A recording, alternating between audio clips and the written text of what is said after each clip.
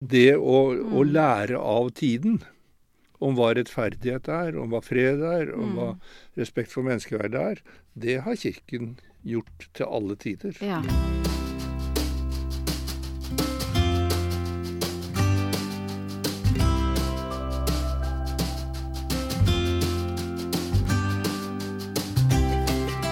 God søndag og hjertelig velkommen til oss i Søndagsskole for voksne. Vi skal prøve å svare på alle spørsmål du ville stilt en prest om du møtte en på en fest. Og det er jeg, Solveig Kloppen, som stiller spørsmålet, og de som svarer er våre eminente husprester Silje Kivle Andreassen og Trond Bakkevik. Velkommen til dere. Gikk dere på søndagsskole som barn? Ja. Ja. Ja, det gjorde jeg. Ferdig med det. Dere... samfunnet er i konstant endring, og det er jo religion også. Hvilke endringer har skjedd i kristendommen gjennom tidene, og hvordan er det å være kristen i 2021? Det skal vi prøve å svare på i dag. Og jeg tenker at vi starter med tiden vi er i da. Har vi som samfunn negative konnotasjoner til det å være kristen? Jeg tror kanskje det i hvert fall er en utfordring å være religiøs, eller tro på Gud i vår tid. Og så, det tror jeg er det største, på en måte. Ja. At det er liksom litt felles. Og det handler om at jeg tror mange tror at de som tror på Gud er naive, og ikke tror på naturvitenskap, og liksom bare underkaster seg en autoritet, da. Og så tror jeg nok at det er jo en del fordommer mot kristne, at vi er veldig strenge og kjipe og kjedelige. Det kan det hende vi er det, jeg vet ikke. Ja, dere to er ikke spesielt strenge. Nei, men da tenker du at det er alle andre. Nei, vi er kanskje ikke så strenge. Ja. Men, ja. Ja, altså vi har jo lest sånne reportasjer om at folk som oppgir at de har vært aktive i kristent ungdomsarbeid eller kristent arbeid, ikke får jobber av den grunn. Fordi de har vært aktive i... Ja, altså fordi da regner en arbeidsgiver med at de er liksom, har noe fordomsfulle eller noe sånt. Noe. Ja. Men jeg synes ikke det er spesielt vanskelig å være kristen, eller å si at jeg er en troende, men det kan jo også være fordi jeg er prest. Ja. At liksom, ingen tør å si noe annet enn ålreit da. Men det møter jo sånne ting som er knyttet for eksempel til vitenskap og tro. Og så, da spør jeg alltid hvilken del av vitenskapen tror du jeg ikke tror eller Ja, og hva er svaret da? Nei, da blir det jo ikke noe svar. Nei. Og jeg må jo også bare legge til at altså, hvis du ser på vitenskap, så er det mye som har utgitt seg for vitenskap gjennom tidene, så tro på vitenskap krever at du kan sortere. Altså det er mye vitenskapelig rasetenkning for eksempel, eller raseforskning, som jo ikke vi lenger regner som vitenskap, men som på et tidspunkt ble regnet som vitenskap. Så med andre ord, altså jeg synes ikke det er så vanskelig, men jeg innser jo at det er mange som er medlem av kirken, men som ikke regner seg som religiøse, som de kaller det. Og jeg vet ikke helt hva det er for noe. Nei. Men møter dere mange som synes det er flaut eller vanskelig å snakke om tro? Om tro, ja. Ja, det er jo for en god del mennesker jeg møter, så opplever jeg at det er et sånn privat område, hvor jeg skal være litt forsiktig, både med å stille spørsmål og med å fortelle eller dele for mye, da. Men jeg synes jo det alltid er interessant å høre hva folk tror på, og forsøker å komme inn på det feltet, uten at det skal bli for skremmende, da. Men jeg har veldig respekt for det, at det er veldig personlig og privat for mange. Og sånn er det jo. Så det... Har du noen gang kjent på det selv? At det er privat for meg? Ja, sånn opp igjennom... Ja, det har jeg jo, da jeg var barn. Ja, og det handlet jo om det der å bli satt i bås, som jeg på et tidspunkt syntes var litt vanskelig. Da jeg gikk i 6. klasse, som da var siste året på barneskolen på min tid, da, så husker jeg vi hadde en gammel polsk lærer, Boczek. Han gjorde veldig inntrykk på meg. Han kom til Norge, jeg tror han hadde kommet til Norge under 2. verdenskrig, som sånn strafffange. Ja. Så han hadde en veldig sånn spesiell historie. Og han var tydelig kristen. Og han lærte oss salmer. Og lærte oss veldig mye fint og bra. Og så etter hvert så begynte han å bli ganske gammel, og vi ble eldre og eldre og kanskje mer og mer krevende, jeg vet ikke. Så husker jeg en gang han satt ved kateteret og var litt sånn tung, og så sa han sånn, det var akkurat som at han ga oss opp litt, fordi vi lagde for mye bråk, det er sikkert. Og så sier han sånn, det er sikkert ikke engang noen av dere som er kristne, sa han, med litt sånn trist øyne. Sånn. Og så sa han, ja, er det noen som er kristne? Og så... Og da satt jeg og kjente liksom at det brant i armen min. Silje 12 år, ja. Ja, Silje 12 år. Jeg måtte jo rekke opp hånda mi, men så gjorde jeg det ikke.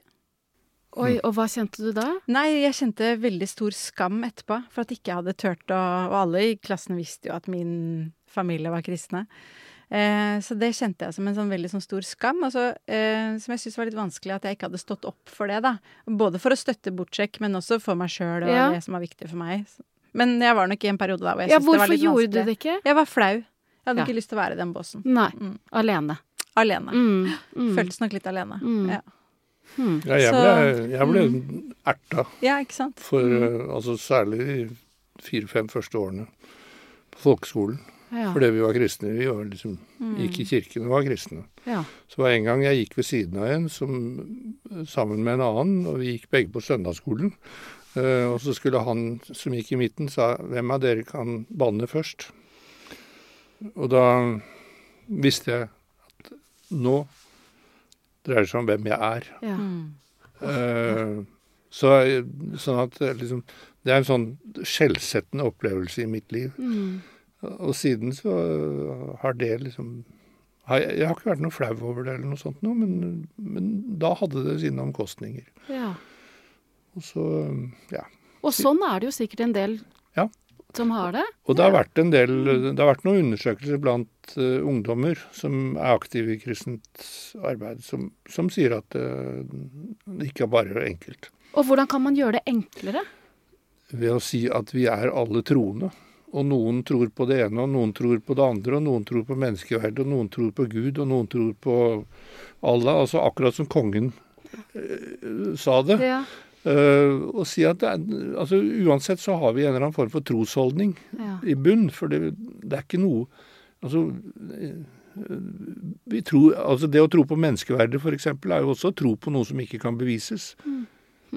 Sånn at du forholder deg altså veldig mye grunnleggende ved det å være menneske. Det er å forholde seg til noen ting som du ikke kan bevise, men som likevel er avgjørende for mitt liv. Og det at alle bevisstgjør seg det, gjør det også lettere å være kristen, være muslim, være humanetiker, altså hva som helst. Eller være ateist. Jeg synes det blir litt meningsløst å snakke om, eller tilstrebe livssynsnøytralitet. For det tenker jeg, det finnes ikke. Altså et nøytralt livssyn er det vel ingen som har. Nei. For hva er det? Nei, hvem påberoper seg å ha det? Nei, men nå var det en diskusjon om studentprester da, i Trondheim.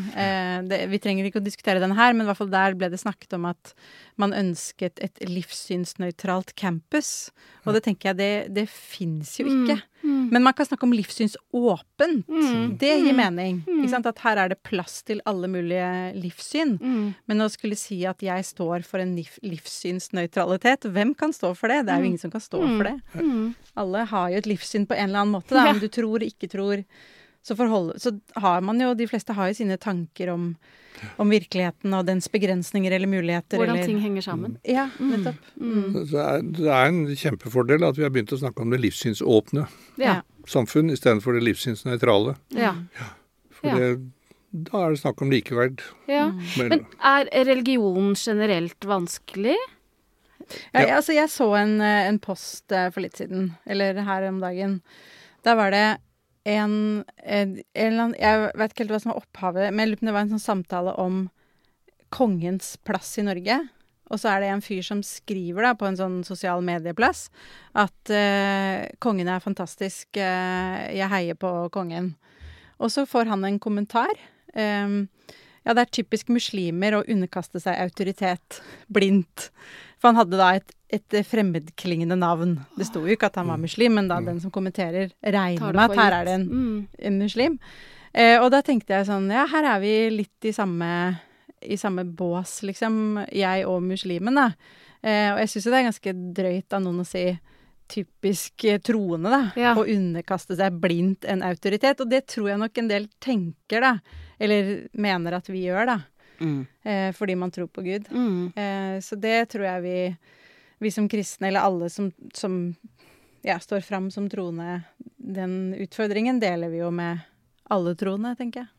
Men det er det jeg mener, alle tror jo på noe. Altså, også han som skrev den kommentaren har jo sine tanker om et eller annet, liksom. Ja.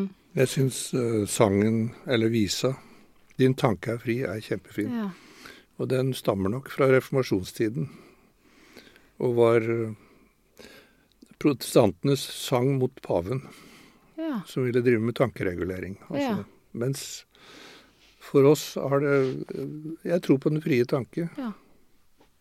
Og den synger de når det er borgerlig konfirmasjon, for eksempel. Jeg har brukt den både ved vielser og i begravelser. I kirken. Men hva er fint med å være kristen nå? Hva som er fint med det? Man får masse mening til livet sitt. Altså hvordan det oppfattes, tenker du på det? Ja. Noen forventer jo også at kristne er reflekterte og er for eksempel opptatt av nestekjærlighet. Ja. Det er jo en positiv forventning. Ja, man blir møtt på den måten, ja. En gang så var jeg i en sammenheng hvor det var en som gjorde noe kjipt mot meg, ikke med vilje da, og som ikke ante hvem jeg var. Og når denne personen skjønte at jeg var prest, så var inngangen, da ble jeg litt letta. For da tenkte jeg at du har litt perspektiv på livet. Ja. Og det synes jeg var interessant. Ja. Så etter det så har jeg tenkt at det finnes sikkert en del positive forventninger også. Ja. Som man kanskje ikke alltid får vite om, da. Ja. Eller jeg håper jo det. At det er flere som denne personen som tenker det. At fordi du er kristen, så kanskje du tåler litt mer, eller kan romme litt mer. Jeg synes det er fint å høre til et fellesskap som strekker seg over alle grenser. Ja. Og vite at det finnes overalt, og der er jeg hjemme sammen med de andre. Ja. Så det er liksom den ene delen av det. Andre er å ha en himmel over livet. Ja. Sånn, med en mening, og vite at det er det som var viktig for meg da jeg ble spurt om jeg ville banne, var at nei, jeg hører til en sammenheng som er større enn dette. Ja. Altså det er en jordisk myndighet skal ikke få makten over meg. Så det er en styrke eller trygghet i det å være flere, tenker du? Altså det både det at jeg kan reise til Midtøsten, og så kan jeg gå inn i en kirke og vite at der hører jeg hjemme. Jeg kan reise til Sydhavsøy og vite at der hører jeg hjemme. Jeg kan være i Norge og vite at der hører jeg hjemme. Men også dette at under et diktatorisk regime så vet jeg også at det er noe som er større.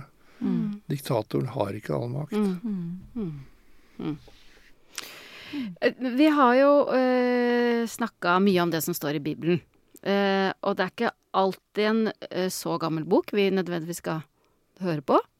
Men tilpasser kristendommen seg til tiden vi lever i? Det må vi snakke litt om. Og jeg lurer på, er noen mer ekte kristne enn andre? Nei, det er ingen av oss som kan si noe sikkert om. Det får Gud ordne opp i. Okay. Ja, men det som er sikkert er jo at diskusjonen blant kristne begynte jo allerede i Bibelen.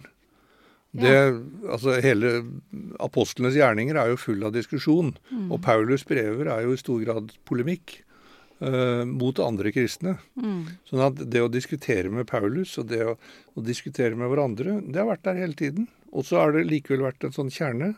Det er dette som er avgjørende for hva du er som kristen. Vi tror på Jesu oppstandelse. Ja. Men altså, de vedtok jo ved hjelp av Den hellige ånd, skrev de, At vi ikke skulle spise blodmat. For eksempel. Sånn at blodpudding ifølge den mot Den hellige ånd. Ja, og det falt jo ganske kjapt. Ja. Kristne deltok ikke med bruk av våpen, altså i keiserens hær. Nå hadde det litt sammenheng med at det var så mye bundet opp med for litt sånn guddommelig dyrkelse av keiseren som guddommelig person, men det var også en form for pasifisme i det. Og lenge støttet jo kristne slaveriet. Ja. Det kan jo Hvor lenge da? Ja, helt inn på 1700-1800-tallet. Det var også en del kristne grupper som sto i fronten for å kjempe mot det. Men du kan jo bruke Paulus til å begrunne slaveriet. Absolutt. Sånn at det det å lære av tiden om hva rettferdighet om hva fred om hva respekt for menneskeverdet det har kirken gjort til alle tider. Ja. Jeg har lyst til å gi et eksempel på det, også, sånn helt konkret, fra apostlenes gjerninger. Fordi disippelen Peter var jo veldig sentral i den første kirken. Etter at Jesus hadde fart opp til himmelen og Den hellige ånd hadde kommet, så var Peter veldig sentral. Og han den første som døper det som de kalte for hedninger. For på den tida her i dette området rundt Jerusalem så fantes det jo, jøder. Og så var det da noen som var proselytter, som var da romere eller grekere eller fra en eller annen sammenheng, som ble omskåret og dermed hørte til den jødiske menigheten. Og så var det hedninger. Så det var liksom jøder, proselytter, som jo var innenfor, og så var det hedninger. Og de første kristne diskuterte veldig mye hvordan, skal alle omskjæres før eller når de blir kristne? Altså skal man bli jøde først, og så skal man bli kristen? Det var en stor diskusjon. Ja. Og de var ikke sikre. De var usikre i begynnelsen.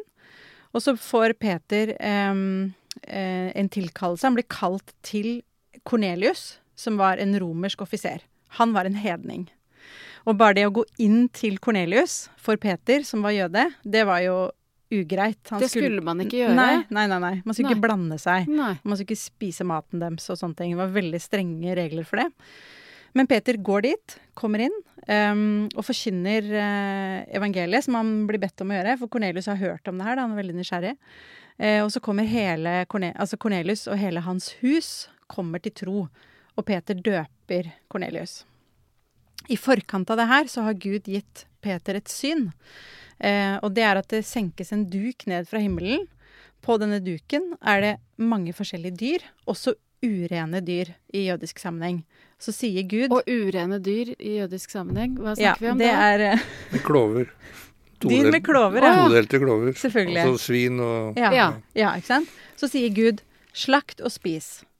Og Peter sier, nei, det kan jeg ikke. Så sier Gud, jo, nå skal du gjøre det som jeg sier. Her det ikke noe som urent. Så Peter får på en måte et varsel fra Gud selv, og så får han denne utkallelsen til Kornelius. Så derfor så går han dit med tro på, når han der, at jo, det ikke noe som urent. Alle blir kalt til å være Guds barn, og dermed så døper han disse menneskene uten at de omskjæres først. Dette blir han kritisert for av de andre apostlene i Jerusalem. Han får masse kritikk for det, og derfor så forteller apostlenes gjerninger 2 ganger om denne duken. Altså Peter gjenforteller det, og det skrives ned 2 ganger fordi det så viktig da, å få det fram, og fordi det var så kontroversielt.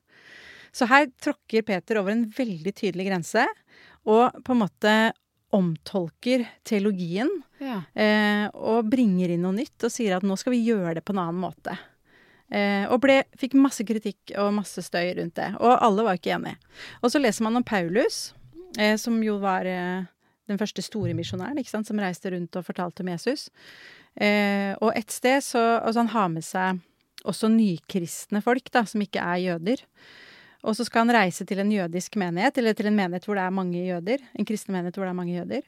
Og da velger han å omskjære sin medarbeider før de drar ned dit.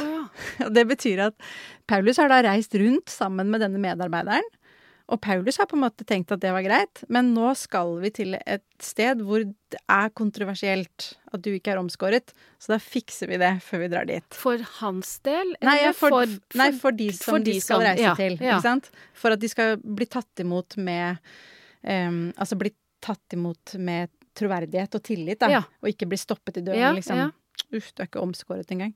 Så at apostlenes gjerninger særlig er jo full av alle disse diskusjonene og dilemmaene. Så det å snakke om at det finnes en sånn ren, pur kristendom, liksom en veldig sånn, håper jeg, enkel, rett lære, som alle satte 2 streker under fra dag 1, den kristendommen finnes ikke.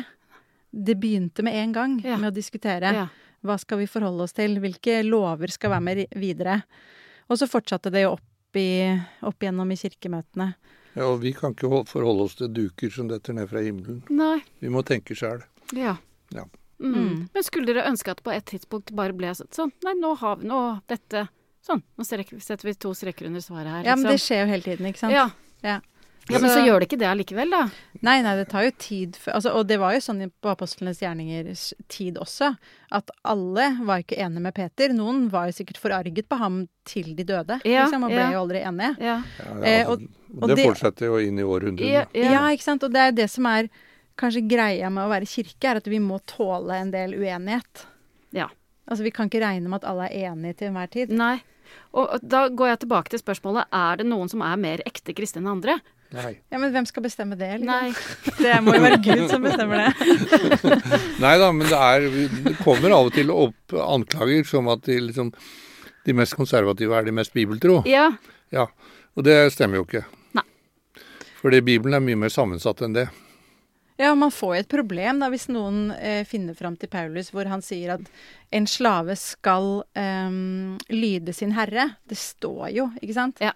Og da vil jo noen kunne si sånn, dette med at vi jobber mot moderne slaveri da, så kanskje noen kommer og sier sånn, hei, du kan ikke drive og betale denne personen så dårlig lønn.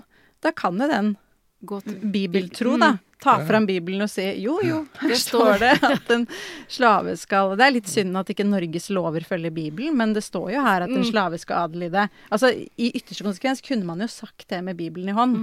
Jeg har ennå ikke møtt noen som gjør det i vår tid, men... Ja, men altså man kan si veldig mye med Bibelen i hånd. Ja. Og en del driver med det. Ja. Vi skal komme tilbake til det som har endret seg opp gjennom tidene, men Bibelen blir oversatt på nytt. Ja. Hvorfor det? Fordi at språket vårt forandrer seg hele tiden. Altså vi snakker annerledes enn folk gjorde på 1500-tallet for eksempel. Det er jo bare å forsøke å lese gammelnorsk. Ikke sant? Så vi kan ikke ha Bibelen på gammelnorsk. Vi må ha den på vårt språk. Og på vår tids språk. Og så er det forskjellige måter å oversette Bibelen på. Den ene går nesten litt sånn bokstavelig til verks. Ja. Og den andre ser mer etter hva er meningen i en setning. Og dette er liksom ikke nødvendigvis noen sånn forskjell på konservative eller liberale eller noe sånt nå, men det er ulike språkteorier som i og for seg kan være gyldige begge to. Ja. Men det gjør jo at du får også bibeloversettelser som er litt ulike. Og så må du, hvis du skal oversette Bibelen, så må du også ta stilling til ulike tekstvarianter. Altså Bibelen finnes ikke åpenbart med å si at her er liksom Bibelen på gresk. Hvis du har studert teologi eller studert Nytestamentet, så vet du at der finnes det ett fragment som sier sånn, og så finnes det et annet fragment som sier sånn.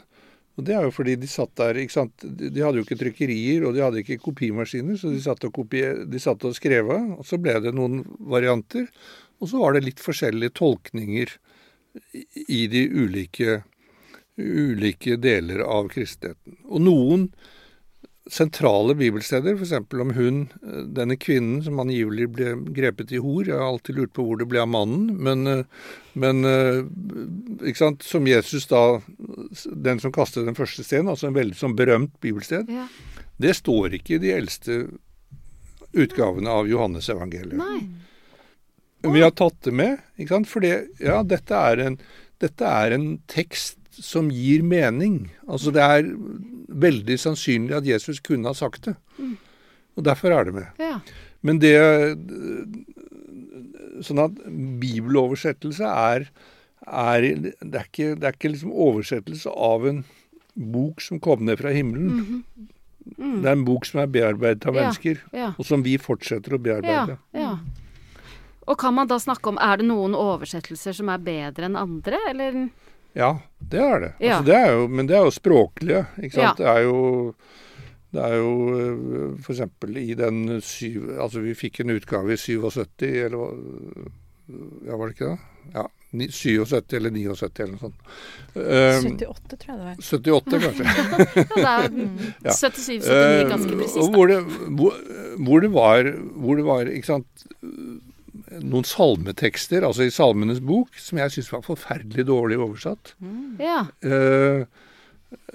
Og som, hvis jeg skulle lese dem i en begravelse for eksempel, så leste jeg litt annerledes enn den oversettelsen som sto i 1978, fordi da brukte du en tidligere oversettelse? Ja, tidligere oversettelse, eller så hadde jeg sett litt på det selv. Altså, ja.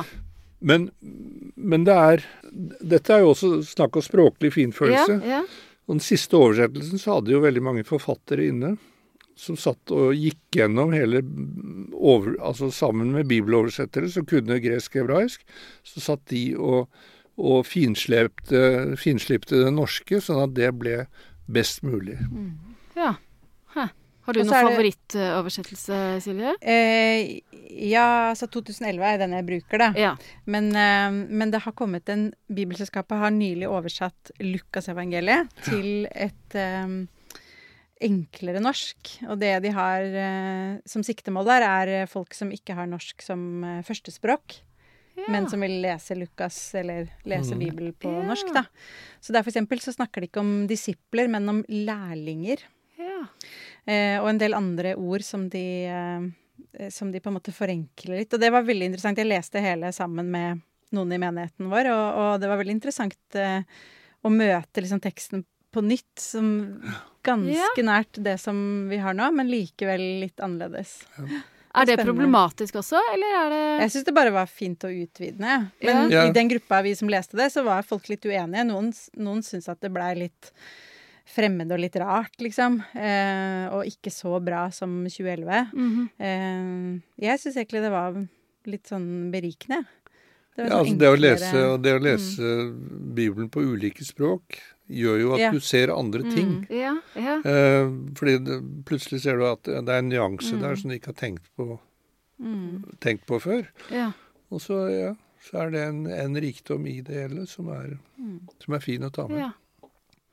Men en av de store fordelene med å studere litt gresk og hebraisk, og det som du snakker om, Trond, med hvordan man oversetter, hvor mange fragmenter man sitter med, da. Det er jo at man får jo en ydmykhet for denne teksten. Som er noe av det viktigste jeg har lært i teologistudiet, i hvert fall, var at det å snakke om Bibelens klare ord, det tenker jeg blir mer og mer vanskelig jo mer hebraisk jeg lærte, og skjønte hvor langt unna det språklige universet er fra det norske universet, da. For det er bygd opp på en helt annen måte. Det har en annen ordrikdom, og altså det er ganske langt da, fra hebraisk til norsk språk. Og hvor mye hebraisk lærer man på studiet? Man lærer ikke sånn kjempemye, men man lærer nok til at man kan lese litt, og oversette litt grann, og forstå. Og som sagt, det viktigste jeg lærte var at jeg lærte, dette er langt unna mitt eget språk, og Jeg lærte såpass med hebraisk at jeg kunne lese store deler av Det gamle testamentet på hebraisk. Vi har jo litt forskjellig studieordning bak oss, men det hadde sine omkostninger, men det var også veldig morsomt å legge merke til forskjellen på altså Nytestamentet er skrevet på gresk og Gammeltestamentet på hebraisk. Og det er veldig stor forskjell på de to språkene. Ja, hvordan da? Nei, det hebraiske er mye mer sånn, hva skal jeg si, dynamisk. Følelsen av bevegelse hele tiden. Mens det greske er mer sånn, litt sånn konstaterende. Mer sånn, Jeg synes hebraisk var mye morsommere enn gresk. Og dette er sikkert et veldig dumt spørsmål, men hvorfor er Gammeltestamentet skrevet på hebraisk og Nytestamentet på gresk? Fordi at Gammeltestamentet vokste frem i den jødiske hebraisktalende konteksten, og Nytestamentet vokste frem med basis for så vidt i den aramaisktalende Jesus, men det var den gresktalende verden som var liksom lingua franca, altså det var liksom, hva skal vi si, det var som, kanskje i dag hadde du valgt engelsk, altså, fordi det var det språket som kommuniserte gjennom hele riket. Ja. Det kom relativt nylig en ny versjon av Fader vår, som er blitt tatt inn i liturgien. Hvorfor endrer vi Fader vår? Hvorfor endrer vi den? Det var jo fordi at den ble oversatt på nytt i 2011 sammen med all den andre teksten. Ja. Og da var det selvfølgelig naturlig å se på den teksten også, for den står jo i Bibelen, i de forskjellige evangeliene. Så når man da skulle oversette i 2011, så føltes det antageligvis unaturlig å si Fader vår er en veldig høytidelig norsk. Fader er det jo ikke så mange som bruker lenger. Men derfor så heter det nå Vår Far. Ja. For eksempel. Ja. Jeg synes jo at det er en av de helt unødvendige forandringene. Også fordi det er mye lettere å liksom omtale Fader vår som da vet du hva det handler. Ja. Hvis noen begynner å si Vår Far, ja, hvem er det? Altså, men det er en mindre sak. Men det er jo også noen endringer i innholdet i oversettelsen, som jo er interessant fordi det også endrer gudsbildet. Og det er særlig tydelig i den bønnen som vi ser, hvor det tidligere sto «Led oss ikke inn i fristelse». Det ber vi Gud om, ikke sant? Ja. Mens i den nye oversettelsen står det «La oss ikke komme i fristelse». Ja, ok. Og det er, altså, da handler det om hva Gud kan gjøre med oss, mens den første handler om kanskje hva Gud kan komme til å gjøre mot oss. Sånn at det er en endring av gudsbildet der i oversettelsen. Og hva tenker du om den endringen? Jeg er veldig glad for den endringen. Ja. Fordi det er et gudsbilde som svarer mye mer til Gud som vil rettferdighet, Gud som vil det gode for alle mennesker, ikke det onde. Er det noe negativt med annet enn at Trond synes det er unødvendig med å bytte ut Fader vår med Vår Far? Er det noe... Det som er ordentlig negativt med det, er jo at folk kan Fader vår. Ja. Og når jeg er på sykehjem, så bruker jeg jo den som er enda før det igjen. 1930-oversettelsens Fader vår. Helget vorde ditt navn. Så jeg kan jo bare glemme å gå på sykehjem og begynne å snakke om Vår Far. For da er det jo ingen som snakker med meg. Så der bruker vi den aller eldste. Så det er jo den store utfordringen, er jo at folk kan ikke Vår Far. Nei. Eller det tar jo tid å lære den inn, da. Men vi bruker den jo konsekvent i alle gravferder, og da er den jo trykket i programmet. Ja. Så det kan jo være at etter hvert at flere vil lære den, og det er litt synd med den første setningen, siden, ikke sant, i begravelsen, så sier jeg sånn, og da skal vi be Fader vår... Nei. Eller jeg sier jo ikke det, men man kan jo si la oss be Herrens bønn, eller la oss be den bønnen Jesus lærte oss, kan man jo si da. Men det er jo fort gjort at man sier Fader vår. Og det er ikke noe feil i det, det er bare at den begynner ikke sånn lenger. Det hadde jo gått an å si Fader vår fremdeles. La ditt navn holdes hellig. Ja. Så, men vi skal ikke diskutere bibeloversettelser. Nei, men skal kirken tilpasse seg tiden, eller forholde seg til teksten som det er? Nei, men det er jo det som er poenget, er at vi altså teksten selv forholder seg jo til sin egen tid, ikke sant? Ja. Sånn at jeg tenker at det er ansvarsløst å gjøre noe annet. Ja. Jeg mener at vi har ansvar for å lese teksten og ta imot disse fortellingene inn i vår tid. For hva skjer hvis man ikke gjør det? Nei, da kan jo noen finne på å ta frem teksten om slaveriet, da, og forsvare slaveri. Så vi kan jo ikke lese tekstene på gresk og hebraisk. Men selv om vi skulle ha gjort det, så måtte vi av og til velge mellom forskjellige tekstvarianter. Sånn at oversettelse er alltid en nødvendighet, og det fører til at du alltid får en diskusjon som ikke bare handler om språk, men som også handler om teologi, da, for å si det sånn, altså Guds forståelse. Ja. Men kan vi ikke snakke litt mer da om ting som har endret seg opp gjennom tidene? Vet vi om ting fra oldkirken eller urkirken som ikke gjelder lenger? Vi spiser blodpølse, selv om jeg ikke liker det. Ja, men, nei. Det er ikke så mange som liker det, Trond. Og så er det jo dette med kvinners stilling, som vi jo også har snakket om, men som, vi kan jo ha et eksempel på det også, fordi noe av grunnen til at kvinner ikke ble prester før det gikk ganske mange år, er jo fordi at kvinner var jo ikke prester i den jødiske sammenhengen. Det er kanskje det viktigste. Og så var det dette at Paulus skrev til menigheten i Korint at kvinnene skulle tie når menigheten var samlet. Men Paulus sier jo ikke bare det, han sier jo andre ting også. For eksempel i Apostlenes gjerninger, hvor vi har hele Paulus sin fortelling, eller i hvert fall den som er nedskrevet, så forteller han for eksempel om et ektepar som heter Aquilas og Priscilla. Disse møter han i Korint. De er teltmakere, akkurat som han er, så de antageligvis jobber de sammen med å lage telt når Paulus er der i Korint, for å bygge opp en menighet. Første gang de nevnes i Apostlenes gjerninger, så er det da Aquilas og Priscilla. Det er naturlig. Mannen nevnes først, kvinnen sist. Så nevnes de igjen. Da er de på vei til Efesos sammen med Paulus. Og i Efesos så blir disse to, Priscilla og Aquilas, viktige menighetsledere. Og da nevnes Priscilla først, og Aquilas etterpå. Hva har skjedd? Hva har skjedd? Så enten det som kan ha skjedd, er jo enten at Paulus har oppdaget at hun har en høyere sosial status enn sin mann. Men det er litt rart at han oppdager det, eller Lukas da, som har skrevet, eller den gjengen som har skrevet Apostlenes gjerninger, at de oppdager det liksom så sent. Så kanskje mer sannsynlig er det at Priscilla fikk en viktig posisjon i menigheten som åndelig leder. Derfor er det naturlig å nevne henne først. Og vi hører jo om flere steder at Paulus setter kvinner i sentrale posisjoner. Så jeg tenker at her er det på en måte det er flere fortellinger enn bare dette at Paulus sier at kvinner skal være stille. Ja da, Paulus skriver jo også at kvinner skal ha slør på hodet når de ber. Ja. Sånn at han skriver mye rart. Men jeg tenker at det viktigste er at vi mer og mer er overbevist om at menneskeverdstenkningen gjør at vi er like.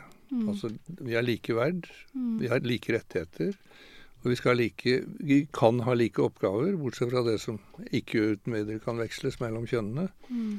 Sånn at det er ingen grunn til at sånn som han skriver et sted, at mannen skal være kvinnens hode.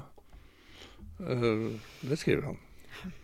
Og det er jo nesten ingen som tør å si, selv i vår tid. Men det står. Sånn at altså, vi har beveget oss i en sånn tenkning hvor vi fastholder en del grunnleggende ting, og så gjør det at vi utøver bibelkritikk, fordi vi har lært noe fra Bibelen som faktisk fungerer kritisk overfor andre deler av Bibelen. Altså, mann og kvinne ble skapt, og de fikk sammen oppdraget til å underlegge seg jorden. Her er ikke mann eller kvinne, trell eller fri, altså likeverdstanken understreket, og så får dette konsekvenser også på andre områder, hvor Paulus skrev litt annerledes, men han har laget, og Bibelen har laget en sånn kime til noe som er viktig, og som vi da kanskje henter inn. Så har vi lært noe, for eksempel av kvinnebevegelsen. Og så leser vi da dette som står i Bibelen, med nye øyne. Ja. Plutselig ser vi dette som står om mann og kvinne, trell eller fri, og så, ja, vi bruker huet rett og slett. Ja. Og leser Bibelen annerledes med det. Og det var jo det de drev med, de første kristne også. De brukte jo huet og tenkte liksom, hvordan skal vi ta imot alle disse grekerne som blir kristne? Skal de omskjæres alle sammen? Det har jo Gud sagt at de skal. Alle skal omskjæres. Nei, de skal ikke det. Vi er i en ny pakt. Så det Men hva med for eksempel skilte? Der har det vel også Ja da. endret seg. Ja, det var... Hvilke regler hadde vi? Ja, det var jo senest i 1965 så sa biskopene i samlet flokk at prester skal ikke vie skilte. Og det bispevedtaket er aldri opphevet. Nei. Men det fungerer jo ikke langt. Altså det er fremdeles noen som ikke gjør det. Men det er jo ikke kirkens holdning at skilte ikke vies. Og det er bare ganske enkelt. Ja, hvorfor skulle skilte ikke ha rett på en kjærlighet? Og hvorfor skulle vi ikke ordne og hjelpe til å ordne forholdet mellom skilte som ønsker å leve sammen? Men det går an som prest å nekte å vie noen. Ja. Det går Også an. homofile. Ikke Ja. sant? Blir de færre og færre? Ja. Og så kommer det noen sånne pop-ups fra tid til annen hvor dette blir en svær diskusjon. Og det må vi bare regne med. Og dette her med ikke vie de som er skilt, har vel også med den katolske roten, altså dette at katolikkene ser på ekteskapet som et sakrament, ikke sant? Som har en annen betydning enn det har for oss lutheranere. Ja da, men det er jo en del lutheranere også som snakker om ekteskapet som en skaperordning, og derfor er de mot homofile ekteskap, for eksempel. Ja. Mange av dem har jo allerede droppet tanken om at skilte ikke skal kunne gifte seg på nytt. Men denne skaperordningen, det finnes jo ikke bestemt noen steder. Men Jesus sier jo at skilte ikke skal gifte seg igjen. Ja. Så det er jo ikke bare Paulus. Sånn sett er det en tydelig tale, og så har vi tenkt at kjærligheten er viktigere. Ja. Dere har brukt hodet. Ja. Bra. Og jeg vil si og hjerte. Og hjerte. Ja. Og hjertet, ja. Men altså, kristendommen har vært med oss i hundrevis av år. Men hva er en kristen person nå, i 2021? Hvordan er man kristen? Hvordan er vi kristne? Det er vi ved det vi tror på, og det at vi hører til kirken. Det begynner jo der. Altså dåpen er jo å bli innlemmet i kirken, og det er jo der vi blir kristne. Og så er det forhåpentligvis det å både fordype troen litt, men det er også tenker jeg, å leve et liv som mange snakket om, ikke sant? Jesu etterfølgelse har liksom vært et sånt mønster. Hvordan opptrådte Jesus i forhold til mennesker? Hvordan møtte han dem? Jo, han møtte dem med 'hva kan jeg gjøre for deg?' Ja. Spørsmålet, som veldig ofte i evangeliene er det første spørsmål. Når en eller annen presenterer seg for Jesus, så er det sånn 'hva kan jeg gjøre for deg?' Eller så er det den litt sånn uventede nåde. Altså sånn når noen kommer, altså hun kvinnen som tok i frakkekanten til Jesus, og fordi det var den måten hun kunne bli helbredet på, så liksom lurer han på hva dette var for noe, og så blir disiplene litt sinte og vil jage henne vekk. Og så møter han henne med. Og disiplene som ville jage vekk ungene som kom løpende til han, og så sier han nei, ingen kommer inn i Guds rike som ikke tar det imot som et lite barn. Og den måten å møte med nåde, og møte med først og fremst å se til mennesket. Han gikk gjennom en åker, altså sammen med sultne disipler, og så tok de noe å spise. Det var jo ikke lovlig på sabbaten. Og så sier han mennesket er ikke til for sabbatens skyld, men sabbaten er til for menneskets skyld, for å få hvile. Men det betyr også at hvis du virkelig trenger noe, så må du ordne med det på sabbaten. Ja. Og det er jo utallige beretninger om hvordan han helbredet folk på sabbaten, som jo han da fikk stryk for. Så det er å sette mennesket og menneskeverdet først. Hva tenker du, Silje? Ja. Hvordan er det å være kristen i vår tid? Ja. Jeg tror det finnes milliarder av måter å være kristen i vår tid på, rett og slett fordi vi er så forskjellige. Og vi møter Gud forskjellig, Gud møter oss forskjellig, eller vi er ulike, og det møtet er så ulikt da. Og noen tilhører en pinsekirke, hvor det er en måte å tilbe Gud som er riktig. Noen av oss er i den lutherske kirken, der er det vi gjør. Noen går ikke så ofte i kirken, men søker Gud likevel. Så jeg tror det finnes et mylder av ulike måter å være kristen på. Finnes det noe fellestrekk? Ja, noe fellestrekk, ja. Ja, det er jo dette å følge Jesus, da, på et eller annet vis. Så må jo Jesus med. Og det tror jeg er så ulikt også, hvordan det er, da. Og hvilket språk man vil bruke på det. For noen er det dåpen som er på en måte omdreiningspunktet, eller utgangspunktet. Og så blir man liksom, håper å si, alle vi blir jo værende der, da. Men at man kanskje ikke utforsker så mye mer enn det. Kanskje man døper da sine egne barn, og på den måten gir det videre. Jeg tror jo det der med å gi kunnskap om Jesus-fortellingen er ganske viktig, da. For at man skal kunne ha et forhold til troa si. Men samtidig, hva er kunnskap? Ikke sant? Det finnes jo mennesker som er kristne og som tror på Jesus, som ikke har mye kognitiv bevegelse, for å si det sånn. Og når Jesus, som du sier, Trond, når Jesus selv skal sette opp et eksempel, så er det jo avmakten, eller det hjelpeløse som han viser til. Bli som et barn, da. Ja. Så kan du komme inn i Guds rike. Derfor så tenker jeg det er så svært, det der bildet. Hva er det å være kristen? Ja. Jo, det er å være den babyen da, som døpes. Eller det er å være den gamle personen som ligger i sykehjemssengen sin og ikke husker noe som helst. Men som kanskje blir velsignet der, da. Ja, og ofte husker en salmestrofe. Ja, det gjør det jo, eller det er fagord. helt sant. Ja, det er helt sant. Men alt dette er jo kristne, ikke sant? Ja. Og så alt imellom. Ja. Professoren på teologisk fakultet og Men det er jo også tankevekkende at Jesus ved flere anledninger sier til mennesker som har kommet til han og blitt helbredet eller fått hjelp på en eller annen. Så sier han bare 'din tro har frelst deg', og så går de. Ja. De bare forsvinner. Ikke sant? De går tilbake til et eller annet sted. De følger ikke. De ble ikke med i disippelflokken, men de bare... Og det var ikke noe eksamen de skulle ta heller. Nei, de gikk videre. Nei, altså de bare gikk videre i sitt liv. Din tro har frelst deg, sa han. Ja. Dere, jeg liker også tanke på at å være kristen handler om å møte folk med hva kan jeg gjøre for deg? Dere gjør veldig masse for meg. Dere gjør meg klokere hver eneste søndag. Det jeg kan gjøre for dere nå, er å ta med de kaffekoppene ut på kjøkkenet og si takk for i dag. Og vi høres og ses snart igjen. Takk for i dag.